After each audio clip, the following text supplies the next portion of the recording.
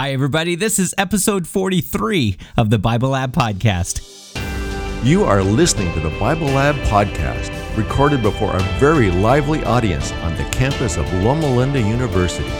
Here's your host, Roy Ice. Hey, everybody. Thanks so much for coming back. I can't wait for you to get into this session. There are a lot of surprises for you this week, especially as we begin to take a look at Samson, but ultimately we start with taking a look at his parents. And we ask the question, what does it mean to be a Nazirite? And the connection between Samson and Christ, it really is going to come as a big surprise to you. I'm guessing because it came as a huge surprise to me, and I can't wait for you to hear what an amazing conversation we had. Now, I also want to remind you to go to our website, TheBibleLab.com, TheBibleLab.com, and get your study guide. It will be the easiest way for you not to get lost in this conversation because we go through a lot of things, and I want to make sure that you see it there. But my greatest hope and my greatest prayer for you today is that you will truly come away from this experience truly understanding and seeing the character of God more clearly. God bless you as you join us here for the Bible Lab.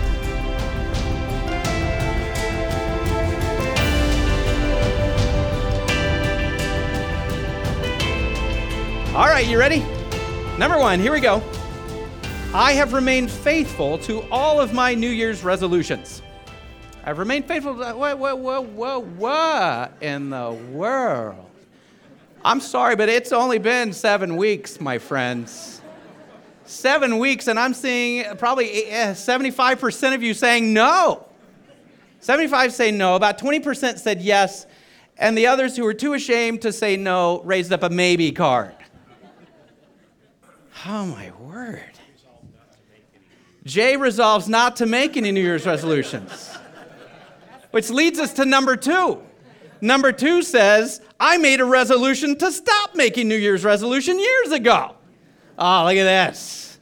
Look at this. Almost the entire group looks like a sea of green. I'm seeing about 10% no. And maybe 2% maybe, and everybody else. Yeah, you just decide, I'm done. I'm done with that. Now, my wife and I 2 years ago made a New Year's resolution that we have not broken to this day. We are starting our third year of the exact same one, and you will be so proud when you hear what it is.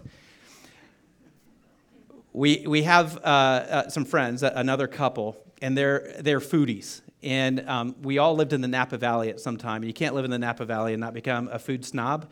I'm sorry, but I'm a food snob now. And so we made a resolution once we experienced this little place in Costa Mesa called Sidecar Donuts. Anybody heard of that place? Can I just spread the gospel of gingivitis to you today? Sugar-coated happiness. It's as if Pinterest got together with some of the world's greatest chefs and said, let's make donuts. And it is like the finest ingredient. You can't think donut anymore. It's just amazing. They make their own purees and all. It's insane. So we made a resolution because every month they have 5 flavors you can only get during that month. And we made a resolution that every month of the year we'd go and we would sample and test the 5 flavors of the month. And we have not broken that resolution in over 2 years. So the moral of the story is, kids, if you want to keep a resolution, make it donuts. So I expect to see some of you down there on Sundays when I go down once a month. Yeah, great. Now the line's longer. Number three, the dietary restrictions of the Old Testament are simply for our best health and not meant to be a test of faithfulness. I heard a groan out there. It's probably because we're part of the blue zone. I'm seeing about 75% yes. I'm seeing about 15% no and 10% maybe. This is a toughie because we've probably given comments on every side of this issue depending on who we're talking to, right? That's right. We're going to talk about this in detail because as we go through this story, there are some dietary restrictions, and we have to ask the question, why? Why is this dietary restriction there? So we'll talk about that later. Number 4, in the Old Testament, the Holy Spirit was only fully invested and available to a chosen few key leaders. In the Old Testament, the Holy Spirit was only fully invested and available to a few chosen key leaders. I'm seeing a majority of no. It's probably 80% no, and probably 6% yes, and the rest are maybes. You want me to ask that one again? You want to change your vote yet? Raul, did you raise a maybe? No. What'd you raise? No. Try the other one.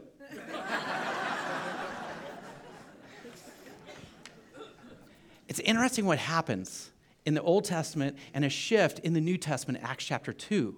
And it's mentioned in Joel chapter 2, verse 20. It says, in the last days, the Holy Spirit will come in a different way. It'll come upon all people, which means that, I guess in the other days, the earlier days, it didn't come to all people. And so we have characters like the judges. We have characters like Samson that it appears within Scripture to say that the Holy Spirit was not equally accessible to all people, and God did not invest the same amount of His Spirit's power in all people. And we're going to take a look at that today because there seems to be a shift. It's good news for us because we're living under the new covenant, which says the Holy Spirit is available to all of us equally, which means not that there's a cap on the level of the Holy Spirit, but you have accessibility to an unlimited source of power through the Holy Spirit.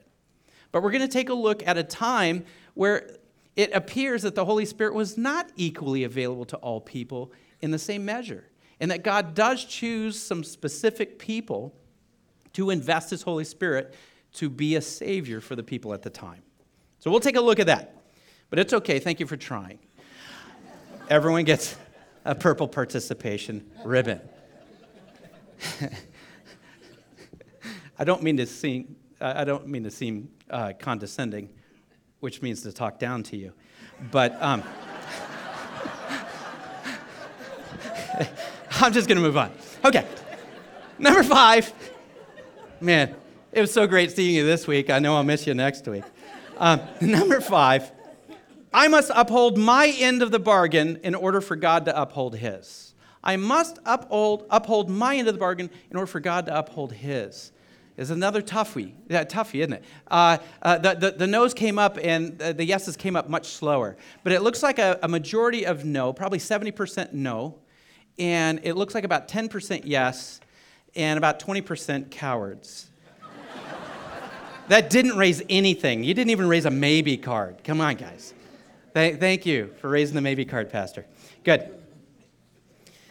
Taking a look at a news story and a new judge, we're really fortunate in this story to be able to have much more backstory. As you've been reading through the judges, you'll realize we just skipped over several. Why? Because it doesn't say anything about them. It just says they were. And, okay, but it doesn't say anything about the character of God. And so, remember, we're not just reading the Bible to read the Bible. We're looking for windows that show the character of God. And the next window that really demonstrates the character of God is the story of Samson. And as we start out Judges chapter 13 today, we realize that it doesn't even talk about Samson at the beginning of the story. It talks about his parents. And in God introducing Himself to the parents, it's a beautiful window to try to understand the character of God before Samson, the very strong and yet very flawed character, comes onto the scene. And so what we're going to be taking a look at today is how did God really demonstrate His character through letting the parents know your son is going to be the next judge, the next savior that will save the people from the current enemy, the current harasser, or the Philistines. And so to understand this, we have to understand vows and how you make vows and how you make resolutions in your life. So I want to ask you, what is one of the longest resolutions or vows that you've ever kept? I shared my donut story. So what's the longest resolution or vow that you've ever been able to keep in your life? Sharon, you're going to start us out. Thank you. I was baptized when I was 10 years old, so that's 66 years. Mm-hmm. that I've been faithful to my baptismal vows. Awesome. Incredible. Very cool. 66. Same number as the books of the Bible. It's a very special. Back here. About 20 or 25 years ago, as a nurse, sometimes families will help you, but it's very unusual for a middle-aged man to help you with their father. And this man was helping me quite a bit. And so after you get to know him a few days, you can start asking personal questions. He had a medallion around his head that obviously meant a great deal to him because even his skin was growing into the chain around his head. And so I asked him, is it all right if I find out why that means so much to you? And he said, sure, I'm a Satanist priest. Yeah. And so after I caught my breath and my equilibrium, I said, do you mind if I ask you some questions? And he said, no, I don't. And so I said, first of all, do you know I'm a Christian? And he goes, oh, yes, I can feel it. And I said, well, why would you be a Satanist? And he said, for the power. I said, what kind of power? He says, well, I can put a curse on you. I said, what would make you do that? He said, if you're in my space. So I backed up. And he said, not that kind of space. So I said, all right, but what kind of power other than that? And he said, well, he said, we believe that, the earth will be ours and forever. And I said, well, what about the Christians? The Christian thought, because you know that. And he said, oh, you Christians can go off with God because we're going to have the earth. So I actually learned a lot. But my resolution was a couple of things. Is you can learn from everybody. I probably learned more about Satan from him than in many other ways. And the other thing was to always remember God is protecting you because Satan might be right in your face. Wow, powerful. All right, over here. Nancy and I took vows in Aurora, Illinois, in December 21st, 1972, that were marriage vows. That is awesome. Aurora, Illinois. That is incredible. Richard. In about fourth grade here at Loma Linda Elementary School, they gave us little temperance cards to fill out and sign, and I've done my best to adhere to that through my life.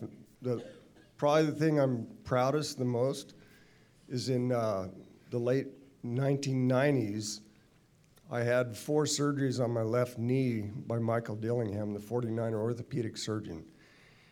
And he said that bar none, that I made the fastest recovery of any patient he'd ever had in his career. And he came to visit St. Helena Hospital because he wanted to learn about the healthier lifestyle of a vegetarian diet. That's awesome. And Richard, you not only filled out that card, but your job is driving a truck delivering health foods. That is your career. And so perhaps it's all the preservatives in those Big Franks that's really helping. But I'm telling you, it works because I've eaten my share of Big Franks, and most people guess I look younger. They usually guess 48, and I'm actually 48 and a half. So, living proof. Nancy. I've kept a diary for about 30 years. I wish I had kept it longer. Yes. Wow, a diary. How many of you have started a diary? Oh, yeah, I have several of them with the first page filled in. And the first page says, I am going to do this regularly and faithfully. And yeah, exactly. Resolutions, we make them, we have good intentions for them. Why do we make them? Because we want to be better people. We want to have better results. We want to eat better donuts. Whatever it is that is your resolution, you want to do something more. You want to enhance your life more. And in many ways, spiritually speaking, we want to enhance our relationship. Because in many ways, we feel like there is a deficit within our relationship with God, that if we could just consistently change our behavior, change our approach, that we'll get different results. And so in that same way, we resolve and we do certain things, or we avoid other things to make sure that our life is in the right way. All the elements are there. All the framework is there to make sure that we don't get in our own way to have the advancements that we want. So imagine in our story, as we read through about how God says, I need you to make some resolutions, and I need you to abstain from some things, and I need you to do some other things. It's really puzzling to see what he asks us to do. And I want you to open up your Bibles or your Bible apps, or if you're biblically impaired, look up at the screen in front of us. And we're going to go through the entire chapter 13 of the book of Judges.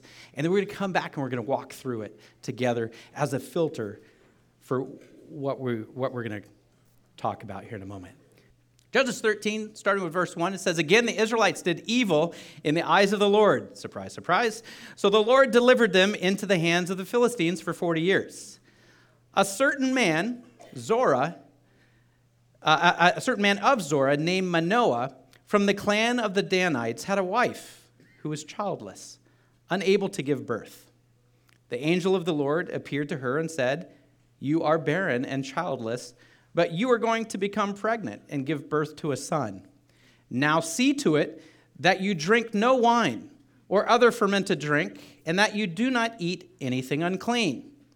You will become pregnant and have a son whose head is never to be touched by a razor, because the boy is to become a Nazirite, dedicated to God from the womb. He will take the lead in delivering Israel from the hands of the Philistines. Then the woman went to her husband and told him, A man of God came to me. He looked like an angel of God. Very awesome. I didn't ask him where he came from, and he didn't tell me his name. But he said to me, You will become pregnant and have a son.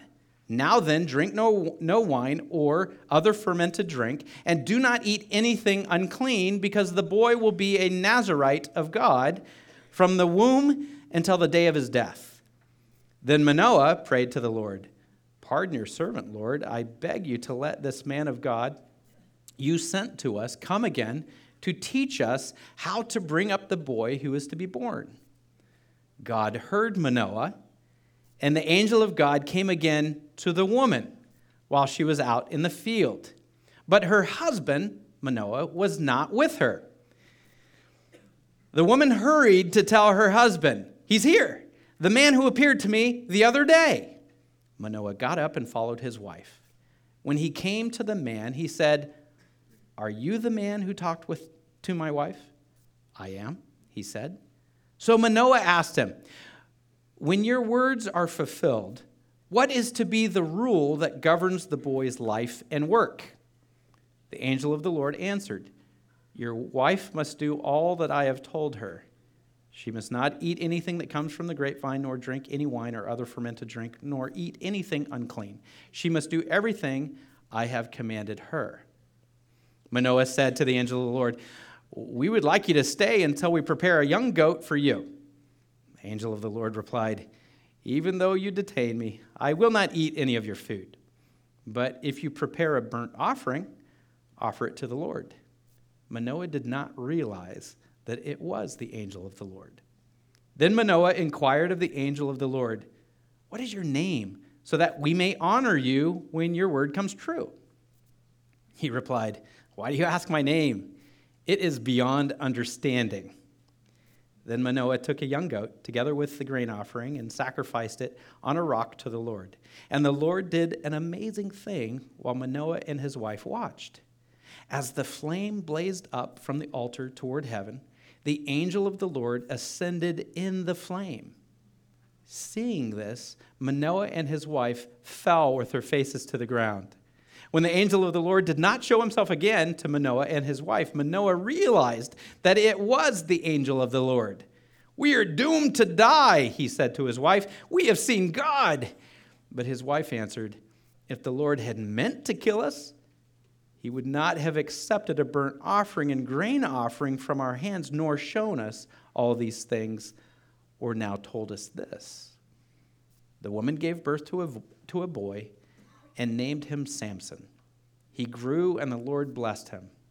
And the Spirit of the Lord began to stir him while he was in Mahanaim, Dan, between Zorah and Eshtaol.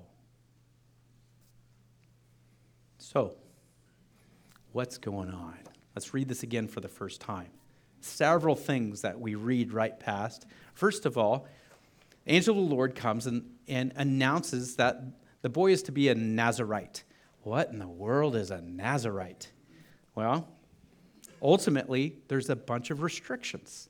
First of all, you saw that they have to abstain from wine vinegar, grapes, raisins, intoxicating liquors, vinegar made from such substances, and eating or drinking any substance that contains any trace of grapes. Basically, you have a grape allergy, and you have to abstain from all grapes. Okay? Anything that has any grapes in it, even raisins, can't have it. Sorry, kid, no box of raisins. You get goldfish, but no raisins. Most kids would not complain. Secondly, refrain from cutting the hair on one's head, but allow the locks of the head's hair to grow. It's interesting, in the story coming up, you'll read that Samson had 7 locks of hair, which probably means he had 7 dreadlocks. Okay, 7 dreadlocks on his head. Imagine a Rastafarian Samson, and you're pretty close. You also were not to become ritually impure by contact with corpses or graves, even of those of family members. You could not be a pallbearer for one of your family members. You could not touch dead corpses. Now, some of you are saying, but hang on a second. Does that mean he did not become a Nazirite because we have this whole riddle coming up? There's this lion carcass, and there's honey, and he gets the honey out. Did he get the honey out without touching the carcass? All this stuff. In their belief, it was human carcasses. You couldn't touch a human carcass. Animals, it was fine, but you couldn't come into contact with a human that was dead. We have a couple of examples of Nazirites in the Old Testament. Samson's the first. Now, it's been mentioned all the way back to Numbers chapter 6. If you want to see where it all came from, you go all the way back to Numbers chapter 6, where it explains if you want to take a vow. Here's an interesting thing. Well, don't read it because it'll open your mind. Because it says if any man or woman cares to be a Nazirite. So even women could be Nazirites. Now, what was it? You would take a vow of faithfulness, dedication to God. Being a Nazirite, if you were to translate it in its literal form, it just means you're dedicated or you have made a vow to. So this is being dedicated or making a vow to God. And most of the Nazirites were only for a temporary amount of time. Now, there was a time limit. You couldn't say, today I'll be a Nazirite and tomorrow I will not. Or this week I'll be a Nazirite just for this week. You had to give at least, the bare minimum was 30 days. So many people, at least 30 days, would commit, I'm going to be a Nazirite. And I will abstain from all products of grapes. I'll make sure I abstain from the unclean animals, which sounds kind of funny, which tells you that even though Leviticus 11 was very familiar to the Jews, that at this time of the judges, that you would have to remind them to not eat unclean meat. It just shows they were very loose with their application of Leviticus 11, which is the dietary restrictions. And so you could decide to be a Nazirite, and most of the time it was temporary. There are a few examples of Nazirites who were lifelong, and one of them is Samson. It's an interesting example because out of all those that choose for the rest of your life to be a Nazirite, Samson did not have a choice. His mother was told, he will be this. Samson was not asked, would you like to be this? God came in and said, no, your son will be this. The other thing that's interesting is not only did Samson have to abstain from all the dietary and all of the restrictions, his mom had to restrain while she was expecting Samson. So she was a Nazirite herself because she had made a vow and she had to uphold these restrictions. The other example in the Old Testament is Samuel, which is really interesting because when you look at the story of Samuel and you look at the two moms, what's similar between the two moms? Both were barren. What else? Both were visited by a messenger of heaven, given the good news, and both of them had sons, and both of them had sons who were called to help take Israel from their point of spiritual despair into spiritual freedom, salvation, and enlightenment. And so in both cases, it's very, very similar. There is a very similar story in the New Testament of another mom whose son was a Nazirite. Anyone want to guess? John the Baptist, his mother Elizabeth, barren, visited by an angel, and her son, do a little research, he was a Nazirite. So this carries over all the way into the New Testament. We're going to take a look at Jesus a little bit later on, because Jesus himself was a Nazirite, but in a very unique way. In fact, he kind of shuffles the deck and does things backwards. Because for a Nazirite, you would start out your process by saying, I commit to all of these restrictions. So that's the first thing you would do. Let's say you want to be a Nazirite. Okay, I won't have you raise the yes cards, but if you were to say, yes, I want to be a Nazirite, the first thing you would have to do is to agree to all the restrictions. And you write down, this is what I'm going to do.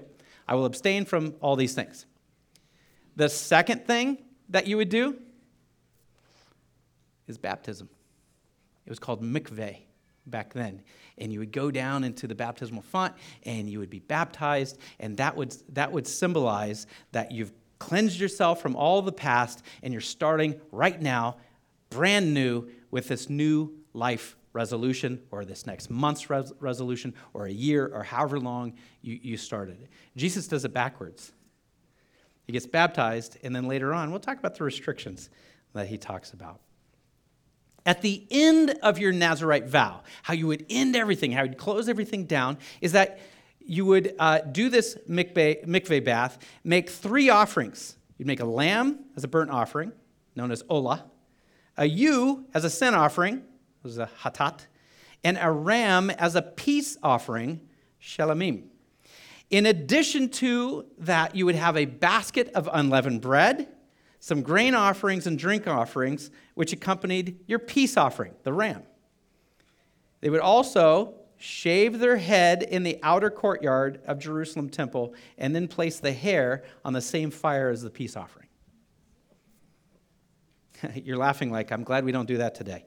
I agree, man. So, taking this vow, you would go through all this, and at the end, you would do your sacrifices. It's interesting when you look at Jesus Christ. He gets baptized at the beginning, not at the end. And he comes all the way down to the last meal. We call it the Last Supper, right? Does anybody know what festival that was? Okay, so it was the Passover feast. But what was the festival? Festival of it rhymes with unleavened bread. Once again, you guys are so quick. Unleavened bread. It's the feast of the unleavened bread, the festival of the unleavened bread. What's the offering you have to bring at the end as a Nazirite? Unleavened bread. What are the sacrifices that you have to bring, and what's the meaning of those sacrifices? Number 1, you need a lamb. What did the burnt offering symbolize? Forgiveness of sin. Jesus was the lamb who his offering brought the forgiveness of sin. Why did he bring it?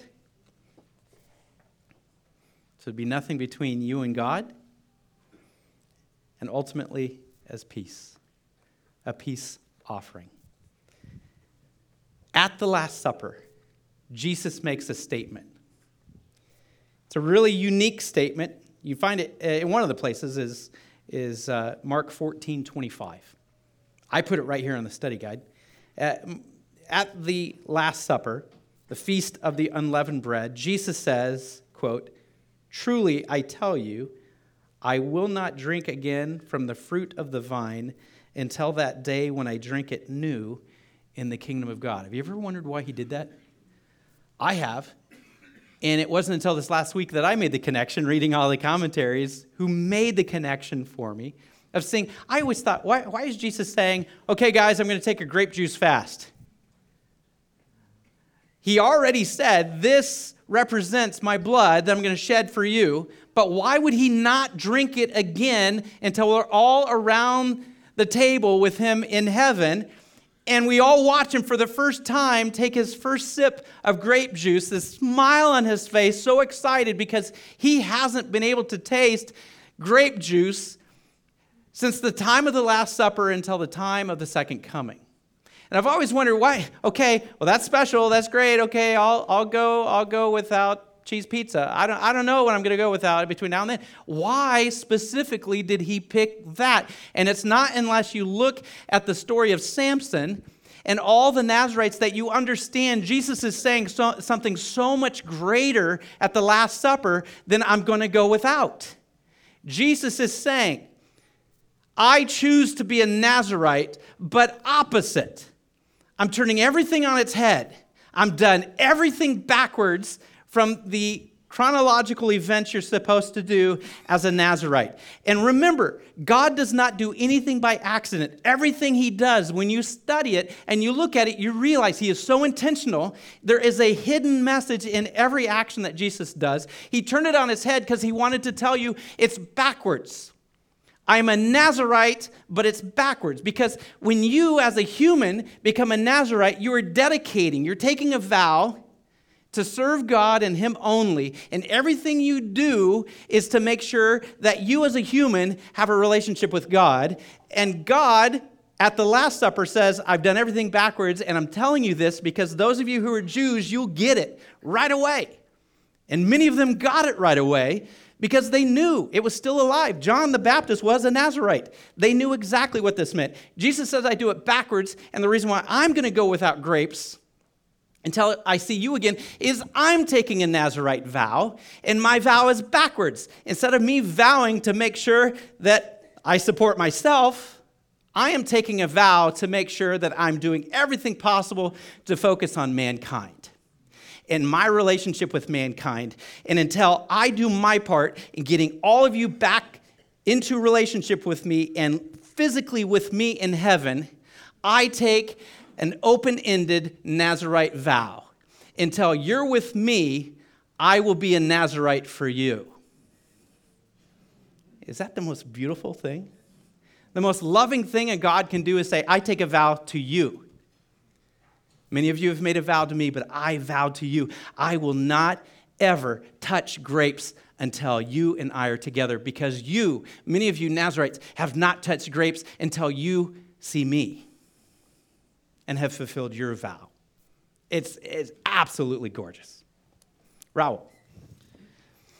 This is very profound, what you said. There's a lot more to it that we should explore maybe another time. But Jesus also fulfilled the 3 offerings. Yes. And that is very, very important as well in the story of salvation and redemption. He was himself the burnt offering. Yes. And right there on the cross, he said, Father, forgive their sins, because they don't know what they're doing. Yeah. So it's the sin offering as well. And he spent his life offering peace, a peace that the world cannot give us. Yeah. So at the cross, he was the 3 things: the lamb offering, the sin offering, and the peace offering. Yeah, absolutely. It's interesting that it's 3. Whenever God represents perfect agreement amongst the Godhead, it has to be 3. Which means it's not simply Jesus saying this. It's the entire Godhead saying we are in full, perfect, united agreement that we're all taking a vow to humanity. Is that beautiful or what? I just absolutely love it. Now I want to ask you a question. Look on the back side of the study guide. We're going to walk through a couple elements. Once again, we just kind of skip by. The first one, who does the angel of the Lord come to initially? The woman. We got a problem here. I'm not sure if we can trust the Bible. And our reason is God should know better. because man's religious law at this time stated that a woman was not allowed to talk to a man. And if a woman was caught even having a simple conversation with a man in public, it's grounds for divorce. Mosaic law. Guys, you did not allow your wife to speak to another man. Scandalous. And so here we have a story where once again it shows God doesn't know any better. He does something that's very offensive. Doesn't he know? This is not simply tradition. This is Mosaic law. No man who understands Mosaic law would put a woman in that position. So here, God's breaking the law by speaking to a woman. So, what happens? The woman comes back and tells the husband, praise God, he's a godly man. Because the first words out of his mouth are not, woman, you know better. You're not supposed to talk to men. What's his response? It's okay. It's an open book test. You can look at the Bible. What's his response?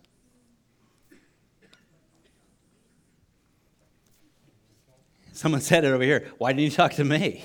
Doesn't he know who the head of the household is? So what does he do? He goes to the source. If this was truly a message from God, okay, God, I understand that there's a chance that you spoke to my wife. If that's true, will you come speak to me? Right? So what happens? His prayer is, Lord, come to me. I'm the man of the house, and we're the ones that make the rules. We're the important ones. Okay, let me show you what I mean by this. Okay, so the Samson's father's name is Manoah. Samson's mother's name is obviously who's important in the story. If the woman's not even important enough to give her a name, she's a certain woman, then obviously God should know better. This is biblical, guys. A man's name is there, the woman's name is not. So, Manoah says, God, I just want to clear things up in case my wife is mistaken. Women are known to be mistaken in the Old Testament. So, here comes all these comment cards. Great. Okay. I did not see a single love it card. I will move on. So, Manoah says, God, come to me. And so God, being generous and kind and understanding the culture of the day and making sure that he works within the culture to not offend, he comes back and he comes to the woman. Does God not have GPS? Does he not know where the man is? Could he not find him? Why did he come back to the woman when obviously the woman didn't even ask him to come back? The man asks him, come back and explain, because I'm the father. I need to know what to do, and I've got secondhand information that I'm not even sure is true. So he prays, God, come tell me. I need to know how to raise this boy. And God, I just have to guess here, but I think my guess is pretty right, that God knows everything. Okay? And God knows not only the number of hairs on your head, but he knows where your head is. And if he chooses not to come where you are, it's a choice. The man said, come to me. God says, I'm going back to the woman. If you want to get it right, go to the mom.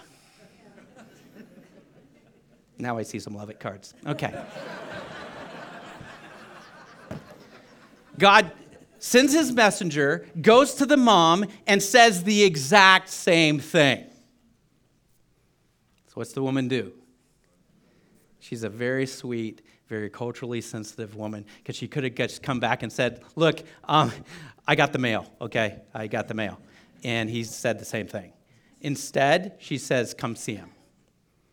So Manoah goes out into the field. Does God know where Manoah was? Why didn't God send the messenger with the wife to go to Manoah?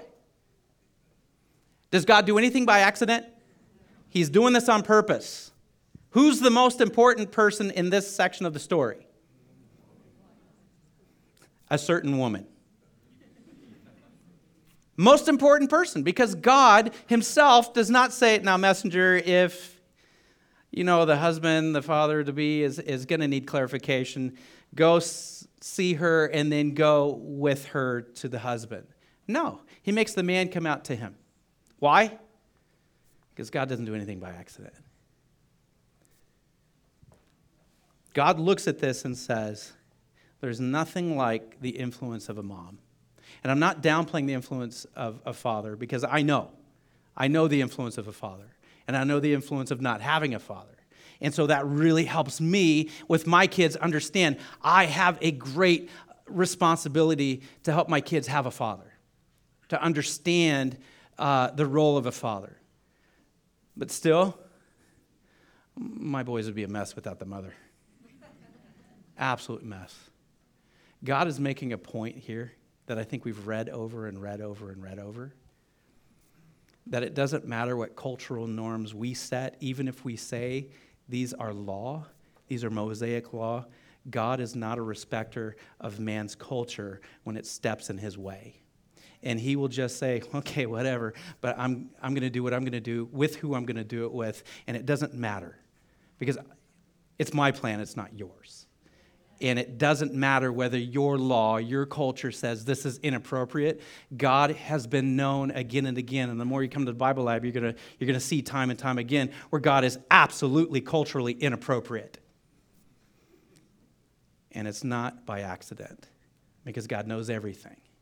And he knows our culture. But he also understands to get the job done, you have to have the right person. And if we've set up bureaucracy in between God and the person, he is not a respecter of our bureaucracy. He's just going to go to the person with whom he wants to work through. And it's our job to get out of the way, because God's going to work the way God works. Back here. I have the New American Standard Version. Excellent. Which it's my understanding that it's more a word for word rather than a word for thought. Yeah, it's more of a literal translation instead of dynamic equivalence. Yes. Yeah. And it says, then Manoah entreated the Lord and said, O Lord, please let the man of God whom you have sent come to us again, that he may teach us what to do for the boy who is to be born. Yeah. He didn't say, come to me, according to this. Exactly. I love it. That part of what I do in preparation is I go through all of the most, probably the most authoritative interpretations, and several of them use, it's first person plural, which is accurate. That is what it is in Hebrew. It's first person plural. So I literally, Thursday, I'm going back over my notes, getting everything ready for presentation. We'd already done the study guide. And when I came to the word us, I'm so glad you said that, I chuckled. I laughed. Because, once again, let's step back. Manoah says, come to us. Who does he come to? It's the woman that has to make it an us. Right? It's not God that makes it an us. God comes to the her, and she has to make it an us by bringing her husband to where the messenger of the Lord is. It is still the wife making it an us. It's not God. So it's really, really interesting. But thank you. I really appreciate that. Back here. In each of the cases of all three, wasn't it also going back to a former Bible lab that each of these women was beyond childbearing? So the men could not say, oh, look at me. Look what I did. You know, I got my barrenless wife pregnant at an age where it could be anything from me, but it's a miracle from God. Yeah. And I felt that Manoah had to go out to meet with the angel and the woman because he needed a shift in consciousness of the culture of the time. Yeah. He needed to go to her for woman's importance with God, signifying that. Yeah. You know, we don't have, and thank you, Thad, that is beautiful. We don't have any evidence for how old this certain woman was, Manoah's wife, because Scripture doesn't tell us. And also looking at Hannah, Samuel's mother, we also don't have direct evidence of exactly how old each of these women were. We're left only with an understanding that they've been barren so long that it's been proven they're barren, that they've gotten to a place of either hopelessness or desperation. And because of that, they're obviously not super young, because it's been proven through enough years that they are barren. Mike? Do we need to rename the New Testament from Nazarene to Nazarite? Yeah, I'm glad you asked that, because actually in the first century A.D., right after the cross, the term Nazarene actually did not mean someone from Nazareth. In fact, there were followers of Jesus the Nazarene. And you'll see a huge shift in the language. In the Greek understanding of Nazarene, they weren't thinking of the town Nazareth, they were thinking of Nazarite. And so when you do a word study on that, you'll also see that Paul himself was accused of being a follower of Jesus the Nazarene. And it really was not trying to say he was from the burbs of Jerusalem. It was trying to say this was a guy who was a Nazarite. And so Paul was even accused of being a Nazarene himself because of it. And so many people during the early Christian era didn't think, when we read Scripture, Jesus the Nazarene, or just read the word the Nazarene, they actually heard it as Nazarite, the way we've talked about it. So now when you go back and read the Gospels, you're going to have to rewrite that in your brain. What they're saying is Jesus was this one set apart and set aside, had taken this vow, and because of it, it's totally different from how we read it today, thinking of a geographical location, a certain city. Thank you, Mike. We are out of time, but I want us to think about something. What can we take from the story that shows us that the character of God, that really demonstrates something that perhaps we haven't seen before? I think ultimately, two things that we spent quite a bit of time on share with us one very important truth. Number one, God's going to do what God's going to do. But within that, the most important thing is God wants to do something. And whether we feel like our life is barren, there's no more hope, there's no more chance, everyone else is having their experience, everyone else is having the fruit of their labors and children and all this stuff, everyone else is having it, God stops and says, no. There's always hope when you are connected to me. But I need us to be connected in a resolute way. I need you to make a resolution that you and everything about you, your entire life, you're not called to be perfect. You're called to connect with God. And if you will do everything you can to dedicate your life to connect with me and take that vow to connect with me, regardless of the mistakes you make, and we're going to see plenty in the chapter to come, despite the fact that Samson was not perfect, God still used him and God still strengthened him. In the same way, we can take today, God wants to come into your life and say, He says, I want to make a difference in your life. I want to bring the Spirit into your life. I want to bring freedom into your life. And I can do it, but it is a two-way street that requires you to make a resolution to do so. And secondly, Christ says, I'm not asking you to do something I'm not willing to do myself. Because more than 2,000 years ago, I sat around a table and I made a resolution to you. And I became a Nazarite for you. And I dedicated my life to you. And I said, I will abstain from something I created. It's not even bad. I'm not abstaining from something bad. I'm abstaining from something that's my favorite.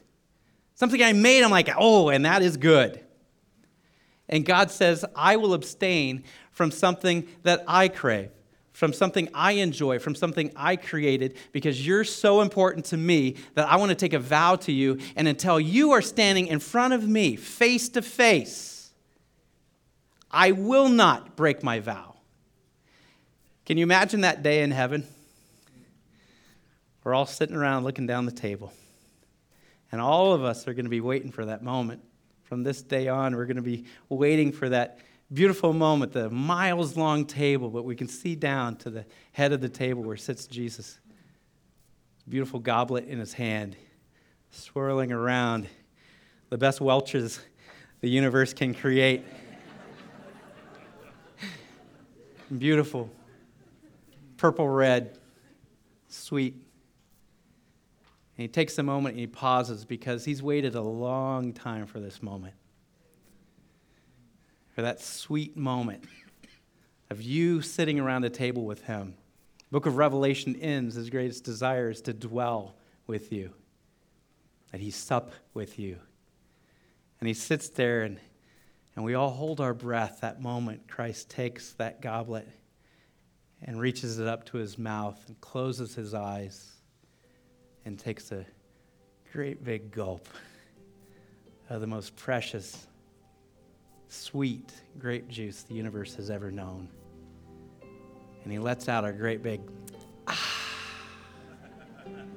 And in that moment, we will all breathe a sigh of relief because our Savior took a vow for us and became a Nazarite for us. Man, the more you read the Bible, just the more good news you find. The character of God just is absolute love. And it's so great to share this with you. I sure hope you'll come back for the next episode because we're going to take the next step into the life of Samson and we're going to see a flawed character. And despite the fact that he's a flawed character, we see God working and God saying, I'm investing in you. And despite the fact that Samson was an absolute mess, God says, I still can work within the mess. I don't give up on you.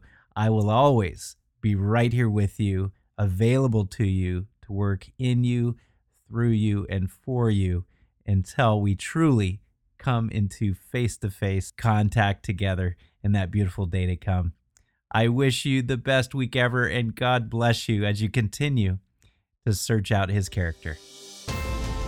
Thank you for listening to the Bible Lab podcast. If you're planning a trip to Southern California, make sure to reserve your VIP seats in the Bible Lab by emailing us at info@thebiblelab.com. Programs are recorded each Saturday at 10:30 a.m. We hope to see you soon. Until then, we wish you God's richest blessings as you continue to research and develop the character of God.